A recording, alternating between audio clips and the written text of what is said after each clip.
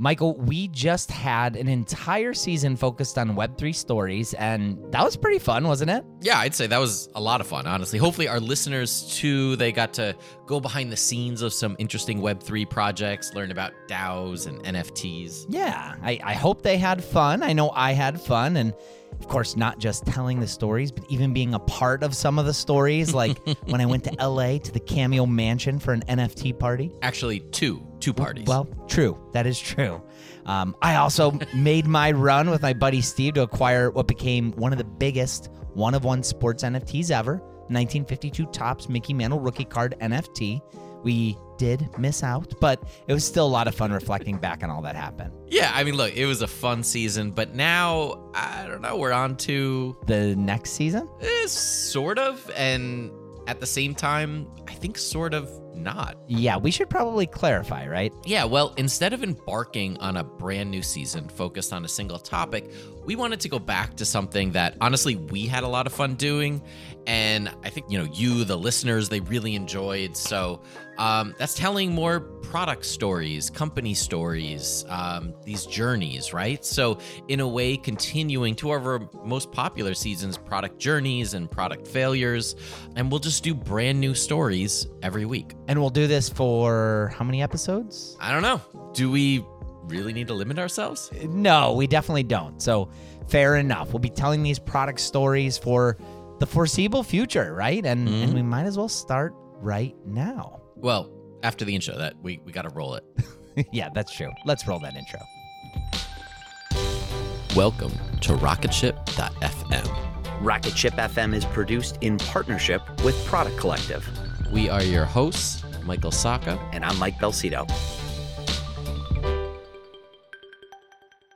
This episode is supported by Trustonomy, an original podcast from OneTrust. Every good relationship you have, personal or business, it involves trust. But we all know that trust doesn't just happen, right? We've all lost trust in a friend or a brand or a product. Trustonomy is a new podcast that looks at true stories from the past to understand how trust works and what makes it stronger and how to rebuild it when it's broken. Now, I'm a sucker for a good podcast that weaves historical stories and relates it to what's happening today. So I thoroughly enjoyed this Trustonomy episode and recommend that you check that out as well. Search for Trustonomy in your podcast player. We'll also include a link in the show notes. Many thanks to the OneTrust team for their support. This episode is sponsored by PorkBun.com. PorkBun is a refreshingly different domain name registrar that's different from the other ones like GoDaddy or Namecheap. They've got low prices on hundreds of different domain extensions. They've got everything from .com domains to really cool ones like .pro, .dev, .xyz. Every domain name at PorkBun comes with tons of freebies too, like SSL certificate, WHOIS privacy, DNS, URL forwarding, and hosting trials. Because why pay for things that should be free, right? All these incredible features and tools are backed by incredible support, 365 days a year, and more 5-star reviews on Trustpilot from real customers than anyone else. Look, you can get $1 off your next domain name from PorkBun and see why they're the best domain name registrar around by using our code. Just go to porkbun.com/RocketShipFM24. That's porkbun, porkbun.com/RocketShipFM24. You'll save $1 on your next domain. As artificial intelligence continues to revolutionize our world, there's a critical conversation that we can't ignore: AI safety and security. And that's where HackerOne's AI red teaming comes into play, rigorously testing AI models to prevent them from being misled or exploited. With over 750 specialized hackers in their community, HackerOne isn't just theorizing. They're actively safeguarding AI's future. Just recently, a team unearthed over 100 vulnerabilities in just 2 weeks. So whether you're at the helm of a startup or steering product innovation at a large organization, it's time to prioritize AI security. Visit hackerone.com/AI-safety-security. Again, hackerone.com/AI-safety-security. So, more product stories. What do you have for us today? Well, I thought it'd be fitting to tell a story that we haven't told before, and one that's especially hit a major milestone in the last year or so. It's the story of Bumble. Bumble. Yeah, the female-centric dating app founded by Whitney Wolfe Herd, who just last year, I believe, became the youngest woman to ever bring a company to IPO when she took Bumble public at age 31. Yes, but let's not skip ahead all the way there quite yet. Let's go back, like all the way back. To 2014, that would be when it was founded? Well, let's actually go back a couple years before that, because before there was Bumble, there was Tinder, one of the pioneers of this generation's version of online dating, and Whitney Wolfe Herd actually played a huge part in building Tinder. In 2012, at the age of just 22, Wolfe Herd joined the early team at Tinder and became its VP of marketing. In fact, it's been reported that Wolfe Herd actually was the one who came up with the name Tinder. Here's Wolfe Herd at the Elevate Tech Fest in 2018 talking about those early days at Tinder. So I had just graduated college. I had no idea what I wanted to do. I was literally crashing at my mom's house. And all my friends were getting these amazing jobs. And, my dad was calling me every day like, what's wrong with you? Where's your job? What are you going to do with your life? And I just didn't want to go into that path that everybody else was going into. They were taking, and there's nothing wrong with this, but, banking jobs and so on and so forth. And so I met Sean one night at a dinner, and I basically told him I could do anything he tasked me with. So he said, I'm starting this app all about, Cardify. It was like consumer loyalty. I said, well, that's not that interesting, but I'm sure there'll be something interesting if I just jump into tech. And I knew I wanted to go into technology because I had just come home from Asia, and I had spent time in these orphanages, and I remembered I have no reach here. I'm just one person in one room. The only way to have reach in this planet is really this new onset of technology and this access. And so I took a chance and got into this incubator. And once I was in there, the project that we were working on didn't take off. And so there was this little side project that had been built at a little weekend hackathon. And I said, you know what? I think this would work on my college campus. I'm almost positive the fraternity guys and the sorority girls would love this. And that little project was Tinder. But things took a pretty dramatic turn for Wolfe Herd while at the company. Wolfe Herd reported to Tinder's co-founder and CMO, Justin Mateen, and eventually a romantic relationship started, but then it ended. And it ended badly. Yeah, so badly that there was actually a sexual harassment lawsuit that was brought forward by Whitney against the company and its co-founders, alleging all sorts of sexist and misogynistic behavior. Wolfe Herd would move on from Tinder, and the lawsuit was settled, with Tinder paying Wolfe Herd in exchange for accepting a non-disclosure agreement so the two sides could just move on. But after that, Whitney felt like she just wasn't in a good place. Yeah, she found herself being harassed online constantly, mainly by men who took it upon themselves to belittle Wolfe Herd for, I don't know, who knows why. Really no good reason. But at that point in her life, Wolfe Herd felt a little lost, honestly. And she knew that she was capable. She had ambitions to make a positive impact in the world, but the constant barrage of harassment online, it wasn't helping her confidence. But it did sort of plant a seed in her mind. Is this for Bumble? Well, not really quite yet, anyway. Wolfe Herd actually wasn't thinking of a female-centric dating app at this point. She was actually thinking about a social network for women, one where only positivity would be welcomed. Maybe dating could eventually be a part of that, but that really wasn't on her mind at first. Her vision was much bigger. But then she got a phone call. From somebody that she met at a dinner party during her days at Tinder. Billionaire Andre Andreev, the founder of Badoo, a dating app that has gotten huge in international markets. Here's Wolfe Herd again from the Elevate Tech Fest. He reaches out to me and he's like, I met him once at a dinner when I was at Tinder. And he said something like, I've been watching your progression since that dinner several years ago. Can we talk? I think we should build a huge business together. And I was like, nope, I'm not talking to anybody. I'm a hermit. I don't leave my house. I don't want to communicate with anybody, I'm going to build this female platform, and I'm going to do it from this dark closet. And I'm never going to see another soul as long as I live. I was in a dark place. Okay, I got it. And so finally, my boyfriend at the time was like, are you kidding me? This guy is so impressive. He's done so much. Why wouldn't you not just hear what he wants to do? So I go to meet with him, and he's like, you're going to be my CMO. And I was like, no, I can't even leave my house right now. And I don't want to be a CMO. I want to be a founder. I want to start my own business, and I want to do something that's going to, change the world. And he's like, well, you can change the world as my CMO. And I said, not quite in the way I want to do it. And so basically a lot of back and forth. I pitch him my idea of Merci. And he's like, that is amazing. This is what we're going to call our dating app. And I was like, are you following? I'm not working in this dating world anymore. This place is scary for me. And so anyway, lo and behold, he really got me to rethink the need for dating to be empowered, right? So if we were going to go and build the female internet and focus on socializing, let's go in and disrupt dating first.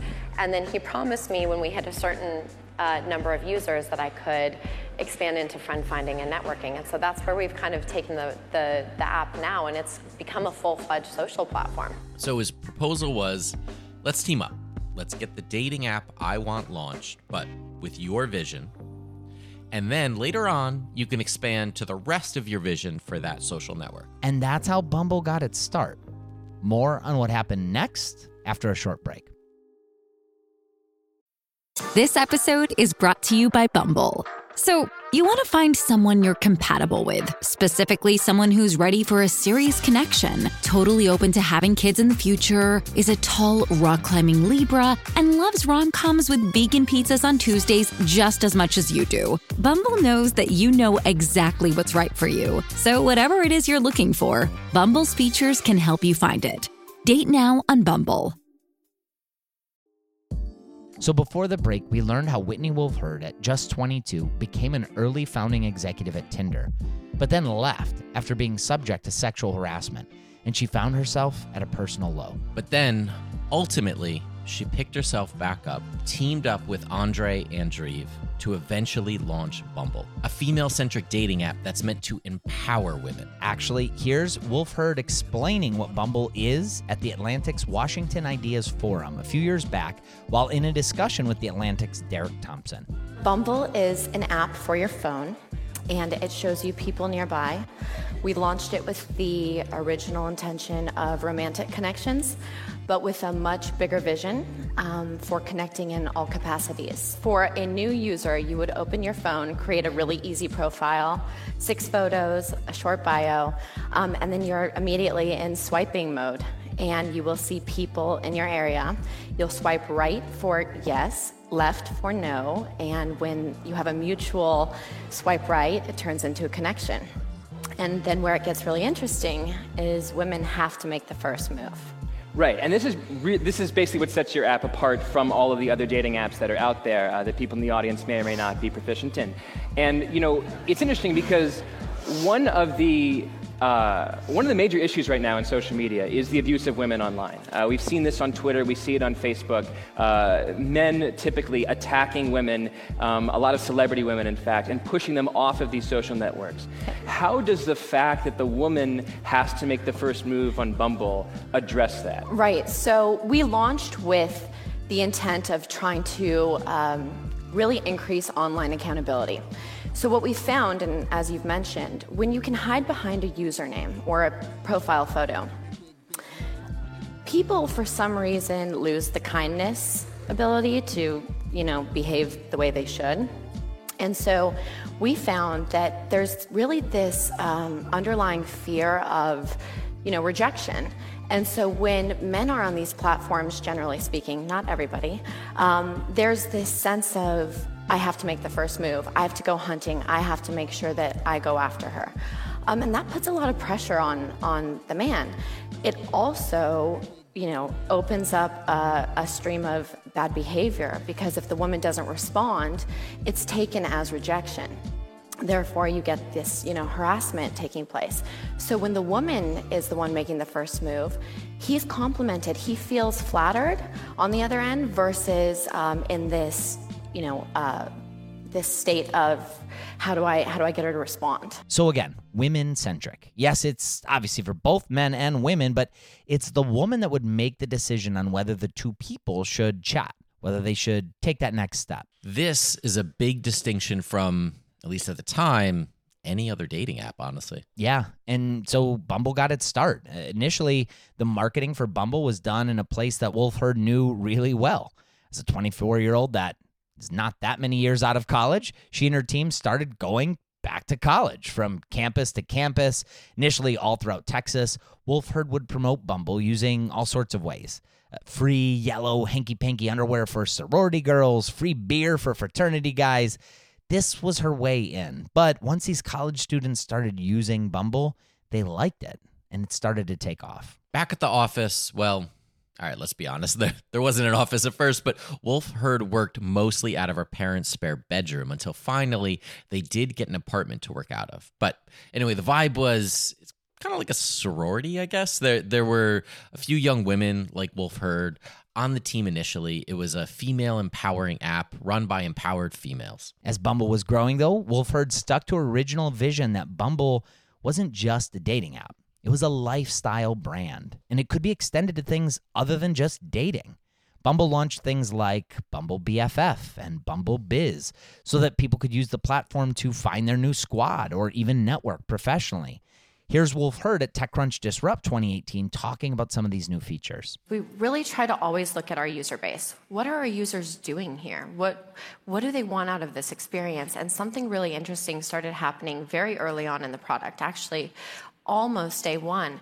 We saw women hacking the product to use it to seek other social connections.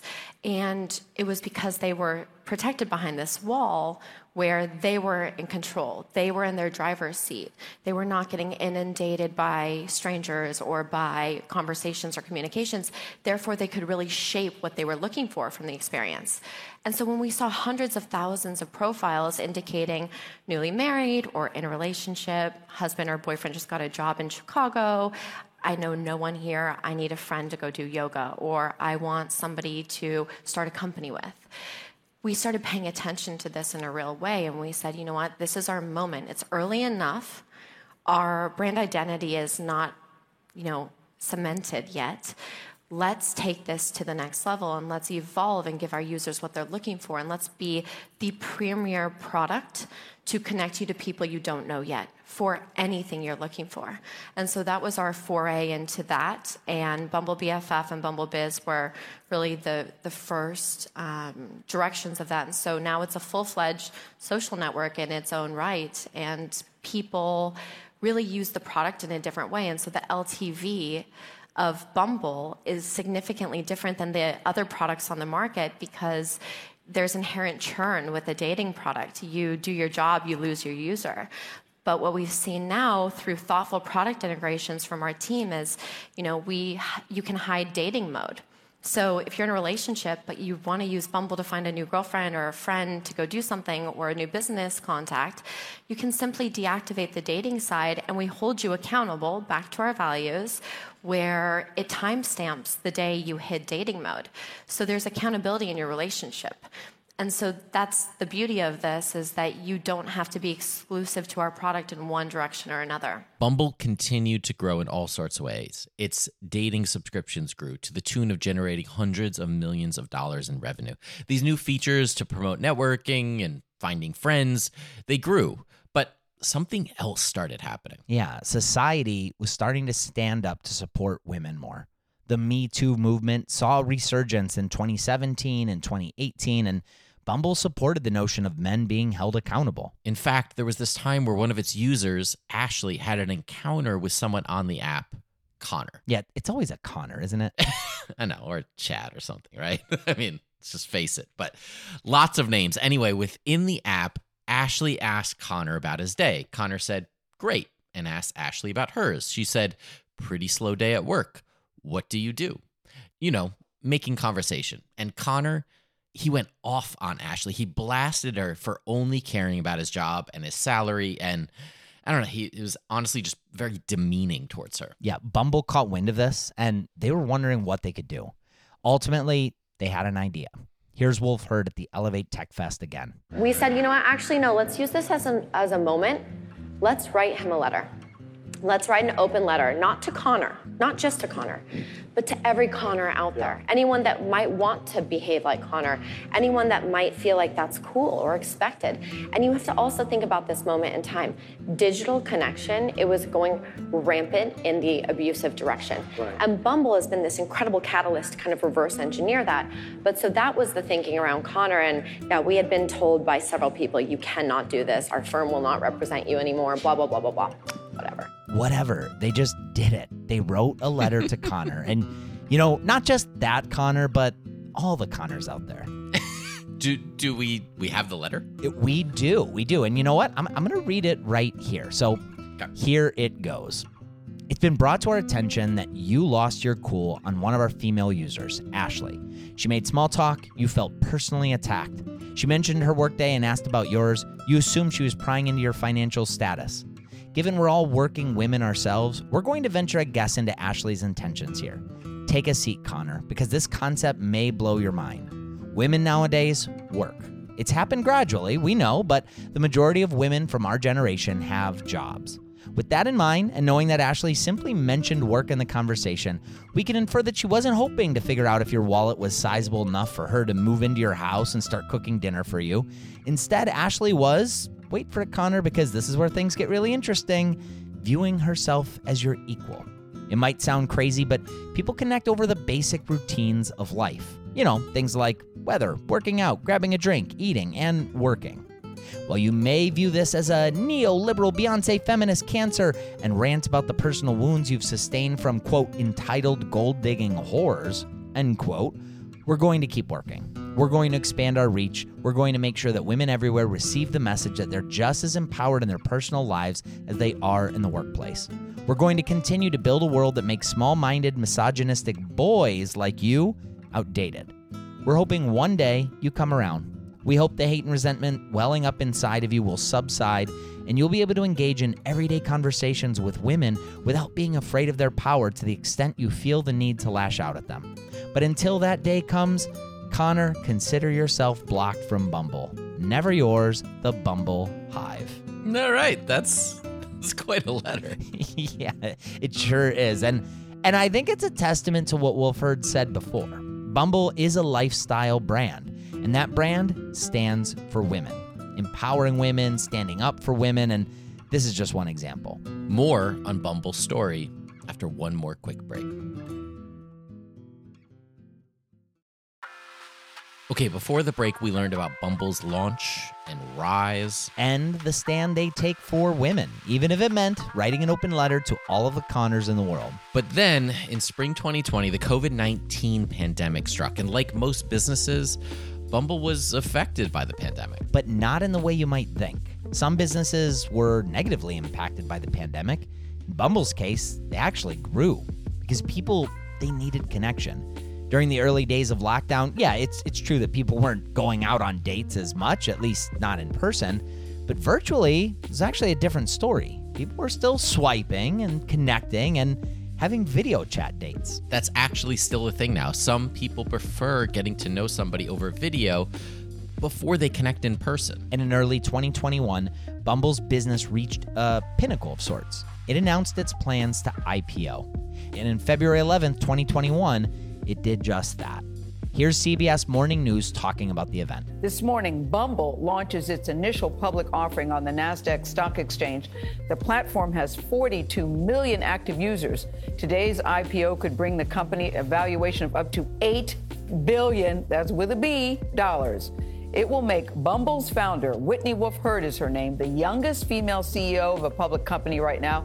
How old is Whitney Wolfe Herd? She's 31. Just 31 years old, she took Bumble public.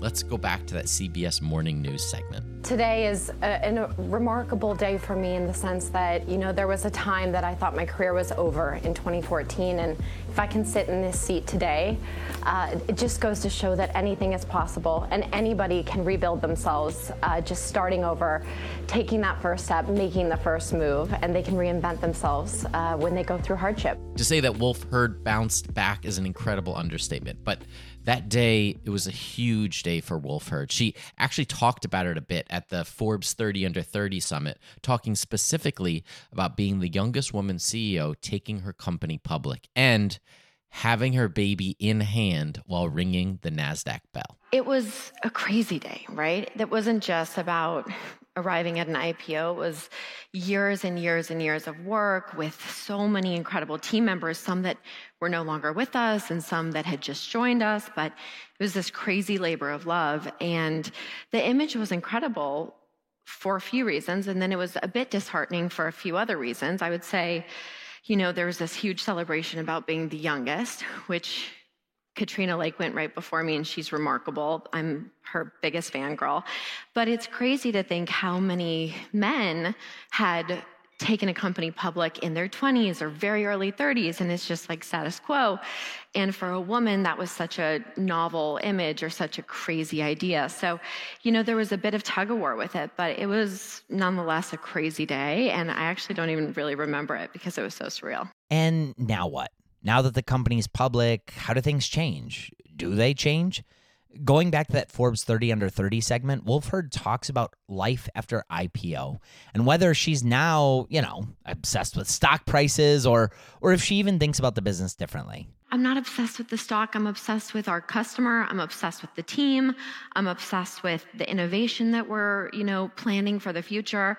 It's business as usual, right? Obviously, there's lots of new guidelines and frameworks you have to follow, and you have to be prepared for earnings and so on and so forth. But we run a really good business. And so we're thinking decades, not days. And we're really, really focused on the long term. And I think that that's a good lesson for anybody in the audience, even if you're not going public, right? If you're raising money or you're, trying to get to that next milestone, not optimizing for these short-term daily wins and really just thinking big picture and staying so married to that long-term vision because stocks go up and down, right? Just like all of us have ups and downs in our days. So as a public company CEO who's not obsessed with the stock price, and maybe it's because as she's learned, sometimes the strangest things can happen when you are obsessed with stock price. Well, early on, Bumble had actually a great earnings call. There was above expectations. It was really, really positive. Oh, well, that's always good. Yeah, except the stock price actually went down. Let's go back to that Forbes 30 Under 30 Summit. I went into that earnings call thinking that the stock market is a super rational place. And I quickly realized that just don't try to rationalize in this place. It's an art, not a science. Yes, I guess so. So that was really when I detached and said, this is never going to make sense to me, and the business is great. It's performing well. We are, it's on me to set that tone with the team. And so, on days where it's bright green and things are going great, those are the moments to actually remind the team, don't pay attention to this. Like ups, downs, everything in between. Let's just stay focused and chart the course. Sometimes the stock market will just do what it wants. Yes. Anyways, that pretty much brings us to today, and Bumble is still buzzing. It's an ultra popular app for connecting with people, whether it's for dating or now for other reasons too. Well, it's a great story, and next week we'll be back with another product journey to talk through. Maybe it's a product failure, I don't know. So join us for that. For Mike Belsito, I'm Michael Sacca, and this is Rocketship.fm. Thank you so much for listening to Rocketship.fm. It is your support that keeps the show going. If you can, take a second and leave us a review wherever you listen to podcasts. It helps out the show so much. We're also part of the Podglomerate Network, and if you'd like to listen to more great shows from the Podglomerate, go to thepodglomerate.com to see the full show listings. Rocketship.fm is produced in partnership with Product Collective, a community for product people. Go to productcollective.com and get access to our weekly newsletter, live video interviews, Slack community, product job board, and a whole lot more. Again, just go to productcollective.com.